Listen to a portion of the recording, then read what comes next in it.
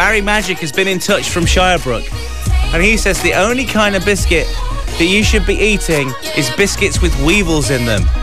That's the way forward, he says.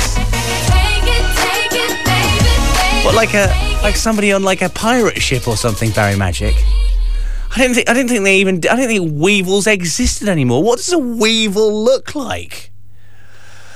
Anyway, so there you go. That's what he's suggesting. I mean, do weevils just, if you leave your biscuits, right, and nobody should leave their biscuits for, well, I don't know, less than a week before eating them. That's fine. If you've got a cupboard full of biscuits, then something is wrong, okay? You need to eat your biscuits.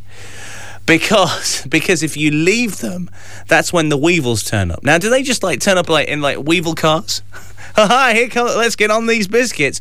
Or do they just appear out the biscuits? Are they in there already? There's like weevil eggs in there or something. How do the weevils get in the biscuits? That's what I want to know, Barry Magic, with your silly text messages and stupid phone calls. That told you, didn't it, Barry? Anyways, let's find out what's happening on the area's roads.